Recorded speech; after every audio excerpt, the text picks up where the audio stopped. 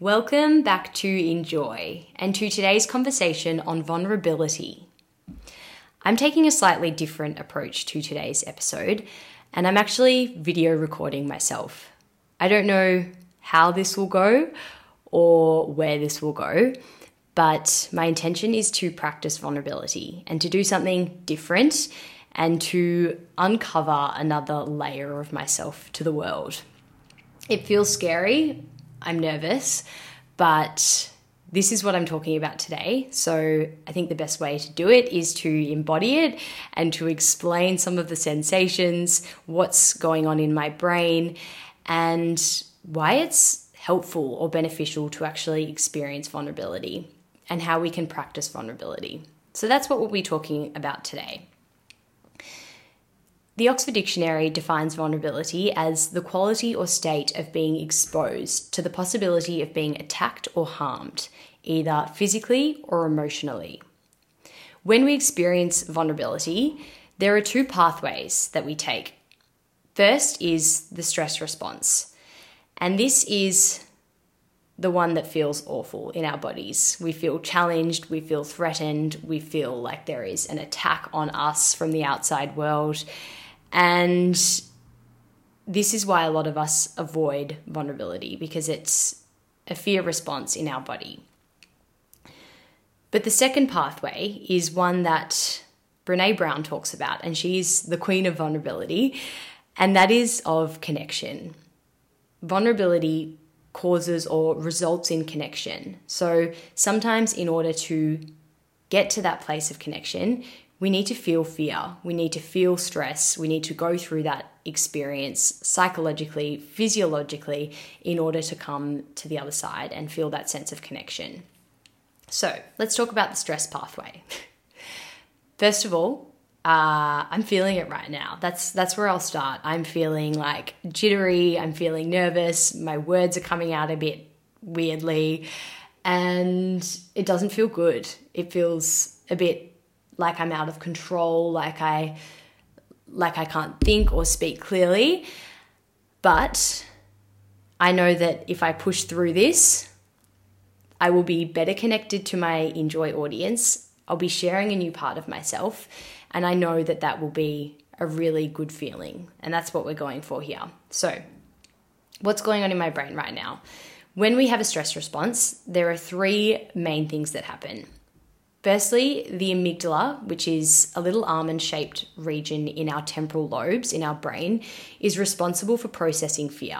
So this region is highly active when we are stressed. The hippocampus is another region of our brain, which is also in the temporal lobe, that is activated through the stress response. And the hippocampus is responsible for learning and memory. And this is all about when we experience a threat, our mind and our bodies need to remember that and learn from it so that we can avoid it again in the future. The last part is the prefrontal cortex. So this is responsible for planning complex cognitive processes, our expression of our personality, decision making, and it's also where we moderate our social behaviors. When we experience traumatic stress, we also see an increase in cortisol, which is a stress hormone. And when this happens, there's an increase in glucose or sugar in the blood and the brain. It increases norepinephrine. This is both a neurotransmitter and a hormone that transmit messages between nerves. And when we are anxious, both cortisol and norepinephrine spike. We feel alert, activated, adrenaline rush. We're in survival mode. And this is the opposite to rest and digest. We basically have our sympathetic nervous system, which is arousal, fight, flight, and then we have our parasympathetic nervous system, which brings us back down. And the way that I remember it is parasympathetic is like parachute, and a parachute lands and it comes back down. So the parasympathetic nervous system is all about returning our body to a state of homeostasis where things are just smooth and operating as they should. So when we are in this sympathetic state, our fight or flight response is activated.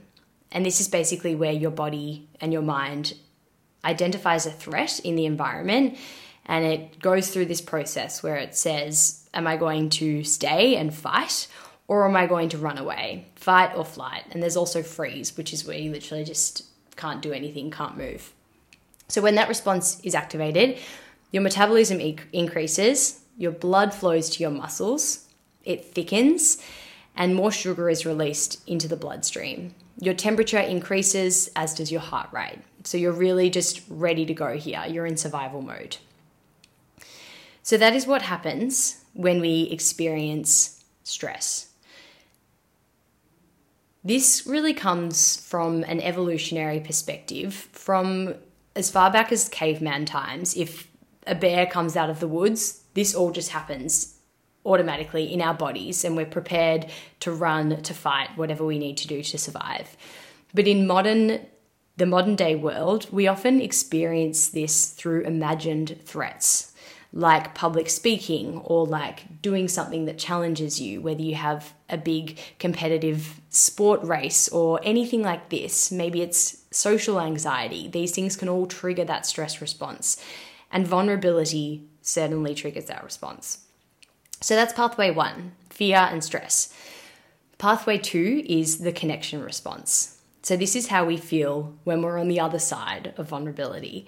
And here we see a release of oxytocin, endorphins, dopamine, and serotonin, all of these beautiful, happy hormones. So oxytocin is the hormone for love and trust, which we see in childbirth, breastfeeding, physical touch, close interaction, sharing, kindness, and bonding or attachment. Dopamine is associated with reward and pleasure, and endorphins help relieve pain and reduce stress, as well as improving your sense of well-being. The last one, serotonin, controls your mood, and this is responsible for happiness. So essentially, if you can get through all of those fear, stress responses, it enables you to connect with people on a deeper level and to experience those calming, soothing responses that happen hormonally in your body through oxytocin, dopamine, endorphins, and serotonin. So really interesting dichotomy there. That is the sort of physiological, biological process that occurs when we experience vulnerability. I wanted to talk about Brené Brown's definition of vulnerability. I would highly recommend watching her TED Talk, The Power of Vulnerability, because she's just incredible and she really sums it all up so well, so beautifully. But essentially, she defines vulnerability as uncertainty, risk, and emotional exposure. So that is the Oxford Dictionary, the physiological processes through various studies that I looked up, and Brené Brown, really credible sources of vulnerability and how it shows up in our lives. Part of my journey here is, and my sort of next step in being more vulnerable, is to step away from that research and to step away from what other people have to say about topics and to start to sprinkle in my own knowledge, my own understanding. So I wanted to share what vulnerability means to me. Vulnerability is expressing myself through behavior or words authentically, without the assurance of that being well received or reciprocated. It is a feeling of courage where you take authentic action without knowing what the reaction will be. It is feeling the fear, but doing it regardless. And it is both a process and a journey. And your capacity to feel vulnerable expands each time you expose another part of yourself. And when you do, realizing that you are still loved, still here, and still worthy. It is an experience I am feeling right in this moment. And every time I get on here, enjoy showing up with my thoughts, my research, and my words. And some people have said to me that what I'm doing is very brave. And in some ways it is. But like I said, I'm on my own journey and I'm still trying to stretch that capacity. As a kid, I used to hate speaking on the phone. I hated ordering my own meals. And my family would laugh at me because I would get so shy. We'd go out to restaurants and I'd be like hiding behind my menu trying to order a meal because I just hated speaking and I hated being seen, and it took a long time to really outgrow that. And I'm still working on it now. Where it really expanded for me was doing my yoga teacher training. Yoga teacher training yoga teaching in general puts you in this immense state of vulnerability because you have 30, 40, however many people you're teaching in the room, staring at you, all eyes on you, waiting for your cues, waiting for your direction, and the whole energy of the room is dictated by what you say, how you say it, when you say it. So it's a very scary and vulnerable experience to go through. As well as that, I started practicing vulnerability more with work. Once I started contributing more in meetings and starting to present my ideas, all of that really helped me expand my capacity for vulnerability. I kept doing that and started speaking to bigger audiences, and I was lucky enough a few years ago to actually MC our conference at my last job, and there were about 300 people in the room that I was speaking to along with another co-host, and it was a full day of just being so vulnerable on the stage, all eyes on you, and little moments like that have really helped me to expand my vulnerability. And now I'm here. And where I'm at right now is I'm 11 episodes in, and I've really been speaking through the lens of other people's research and sprinkling in my own thoughts here and there, slowly expanding my capacity for vulnerability. But for where I want to go next, and for where I want to take Enjoy next, requires a big jump. I have ideas I want to talk about, people I want to interview, stories I want to share about what I've learned, mainly through my own healing and my own self-development journey. I'm not going to dive into my story today, but I have had a very close journey, not the right word. I'm getting nervous here because I'm starting to open up and starting to be vulnerable. But I have basically been through 1,000,001 different types of therapy. And that includes cognitive behavioral therapy, counseling, Reiki energy healing, kinesiology, traditional Chinese medicine, acupuncture, meditation, yoga, talk therapy, family therapy, art therapy, and I've also researched a million other different things, hypnotherapy, EDMR, all of these emerging things that are coming up. Partially because I've struggled with my mental health in the past, and also because I'm very fascinated with this space, and sometimes, I do like to just explore these alternative healing modalities. So I basically want to start sharing what I know about all of these different modalities, and I want to introduce you to experts in the field to share what they know. I want to also share the tools and techniques that I have used to help me build this life that I'm so proud to have right now, and that includes human design, goal setting, journaling, gratitude, manifestation, visualization, and affirmations, and a million other things. But I can't get there without being vulnerable because it's left of field, it's off kilter, and I can't hide behind my uni readings, my lecture notes. It's my experiences. And I don't think that they are particularly special or worthy of more airtime than anyone else's because everyone has their own story. But I want to open up and I want to share parts of my story to help other people who might be experiencing something similar, because I think there is something so healing about listening to someone else's journey and understanding how they got to where they got to today. So today is a step on this journey, and each episode to follow will be another step. So that's what vulnerability means to me. And I welcome you on this journey to practice vulnerability in your life alongside me. And I've thought about all of the different ways that it can show up, and it will be different for everyone. But I have jotted down some ideas. Public speaking. Everyone hates it, but just do it for yourself. Practice that feeling, that sensation of vulnerability in your body, and prove to yourself that you can get through it and that you will survive. Smile at a stranger. Make and hold eye contact for a second longer than you normally would. If you're someone that struggles to accept help, ask for support. Talk about your mistakes in a safe place. Grow from them, appreciate the lesson. And can you even laugh at your mistakes? I used to have this group of colleagues, and once or twice a year, whenever we would get together for a big dinner, a going away, or if someone was leaving, or a Christmas party, we would play this game called the F-Up game. And we would basically go around in a circle. Everyone would write out their biggest F-up within their career onto a little piece of paper, and you'd all throw them into a hat, and then you would toss the hat around, everyone would pick out a piece of paper and they would read it out, and you would have to guess who made that F-up.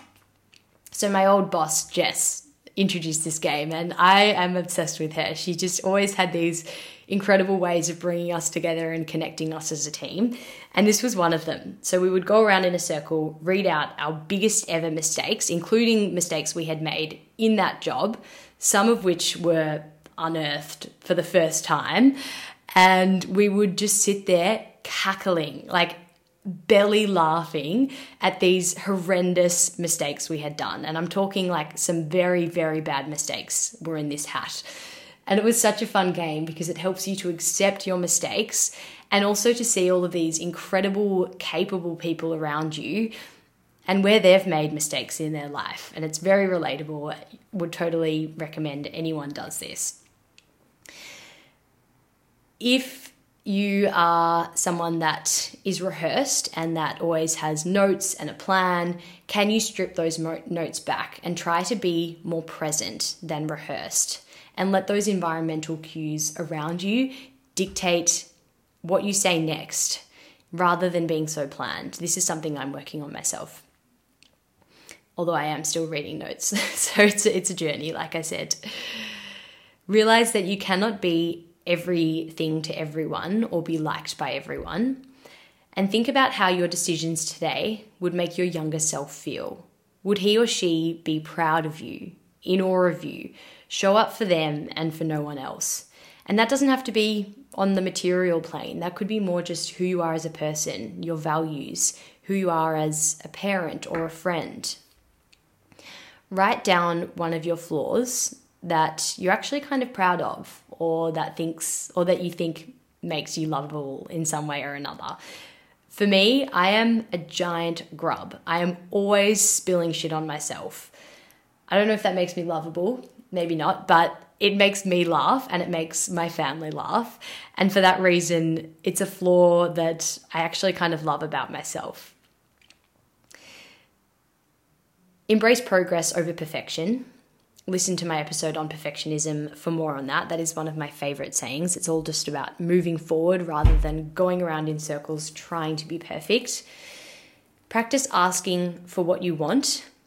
And if you're struggling with boundaries, put your foot down on something, anything, just to experience what it feels like. Say I love you, express your gratitude. And if you're a permission seeker, do something rogue without asking. Just validate yourself. Give yourself the green light to go ahead, start something, do something new, do something differently. Validate yourself. And is there something that you've always wanted to do but have been too afraid of? Is there one baby step you can take towards it just to see how it feels? Or could you tell someone about it just to entertain that thought and that feeling? Watch what unfolds. Tell me what unfolds. I can't wait to hear. And I can't wait to see you back here next week with my very first special guest. See you then.